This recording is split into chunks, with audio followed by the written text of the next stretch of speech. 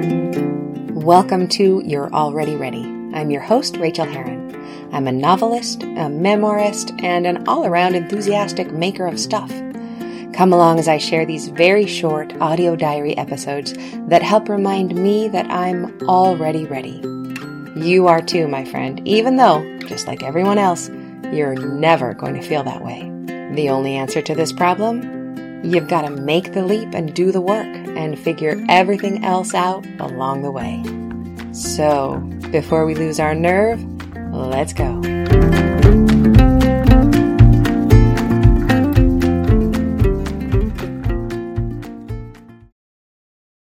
February 18th, 2021. You're already ready. That's my battle cry and my deepest truth. There's nothing that you aren't ready to make, to learn, to do, or to become. But you may have already noticed that doesn't make it easy. Just being ready to do the big scary thing that you want to do isn't a cure-all. Simply being ready doesn't make you leap up in the morning to work hard to chase your dream. And that sucks. I know. Often, artists like you, like me, wait for the inspiration to follow their dreams. They wait for the muse to take them by the hand and lead them to the magic. They wait for the moment that conditions are just perfect for making their art. Or they believe that they just have to find the exact right process that works for them, the process that will finally allow them to work more regularly on their art. And they think that if they just do the work more often, it'll get easier to do it. But sadly, doing the work of our heart never becomes easy, ever. One of the biggest joys of my life is working with new writers who want to write or revise their books.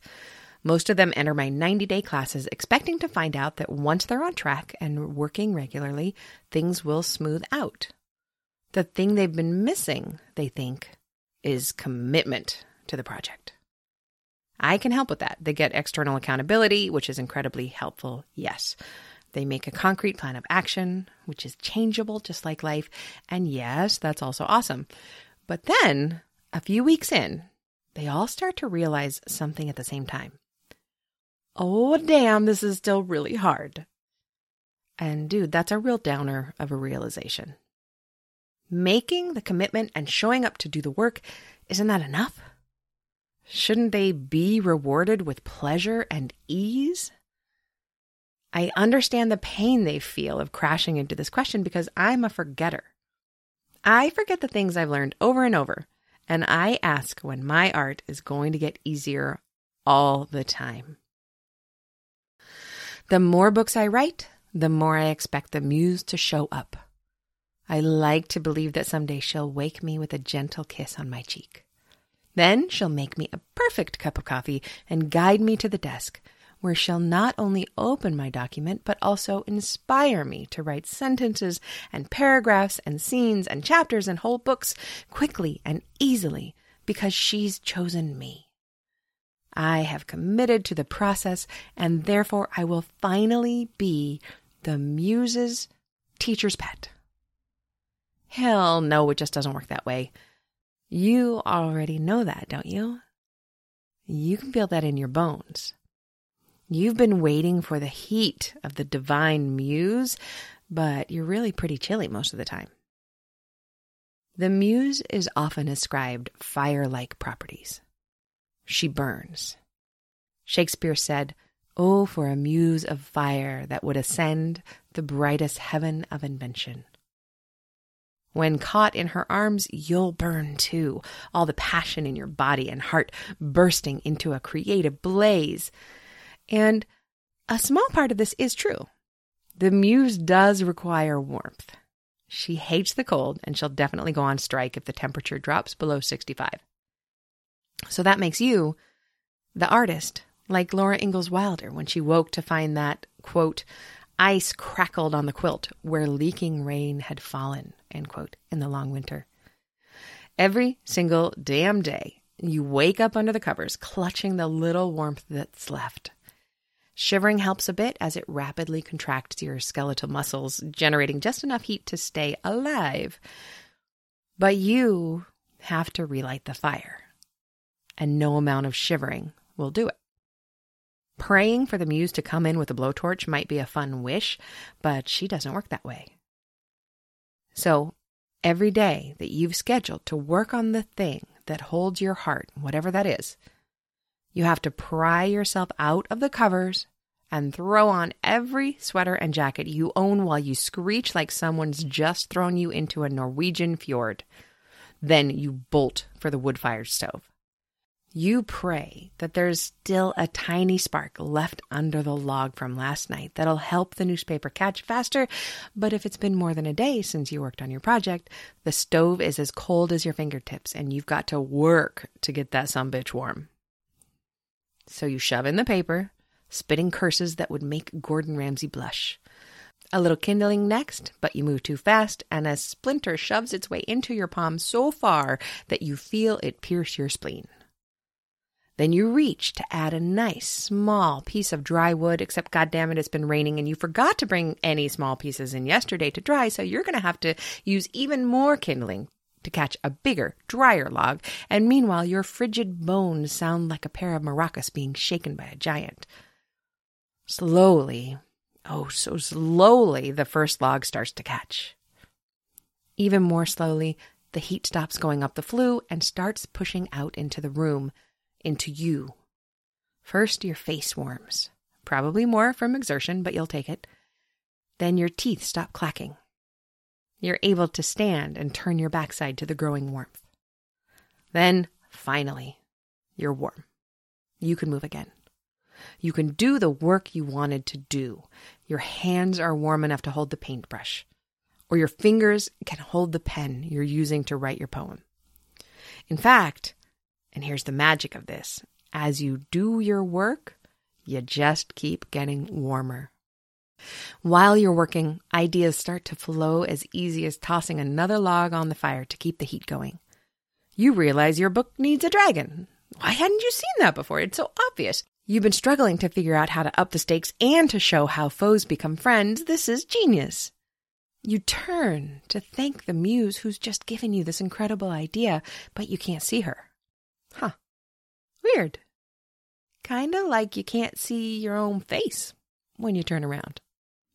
Hi, guess what? You are the muse. The muse, as an outside force that comes to help spark your inspiration, doesn't exist. We think we have to wait for the right mood to do our creative work. We think we have to wait for inspiration to strike before we pour our hearts into what we love. And sure, that sometimes works. For me, it averages out to about 2 days a year. Twice a year, I launch myself at my desk with joy just because I feel like it. All the other days, inspiration and joy wells up only when I'm actually doing the generation of the heat myself. Madeleine L'Engle said, inspiration usually comes during work rather than before it. She knew that she was the muse, and that showed in her books. Her characters always found the answers inside themselves, because that's where answers always live. You have to work your way to inspiration, not the other way around. And work it is. Would I rather lie in bed every morning than getting up and relighting the fire? Hell yes. From bed, I can reach for my phone and tumble into the heffalump trap that is the constant cycle of refreshing email, then Twitter, then Instagram, then back around again. Our brains, used to getting pings on our phones and our computers every few minutes, crave that dopamine hit that comes with novelty. Each time you refresh an app, there's a deep down hope that this time will be the time that satisfies the urge. You already know that never happens, but you do it anyway. Don't feel bad. You're not at fault for falling into a trap that was set precisely for you. You're human. The first step to getting out of that trap is realizing you've been caught. Okay, you set the phone down. You're wishing like hell to find the inspiration to write one more scene or work on the dance move that's been literally tripping you up for weeks. But you, the muse, are shivering. In order to warm up, in order to feel creative, you have to do something creative. Honestly, watching my students realize that writing their books will never feel easy, but that they can light their own muse's fire is something that never gets old for me to witness. It's not going to get easier, is it? They say. No, I say. But every time I do write, I find inspiration from the work itself. Yes, I say. Even on the hardest days, doing the work feels better than not doing the work. Exactly, I say. And it's really not going to get easier? It doesn't get easier, I say, but it keeps getting better. So, light the fire. Yes, it's hard, but the more fuel you give it, the brighter it will blaze. As you work, the inspiration will come. In a slow trickle at first, but the more you go back to it, the hotter it grows. You are the muse. And how I love to see you burn. Thank you for listening. Join my mailing list at rachelherron.com/ready if you're feeling ready.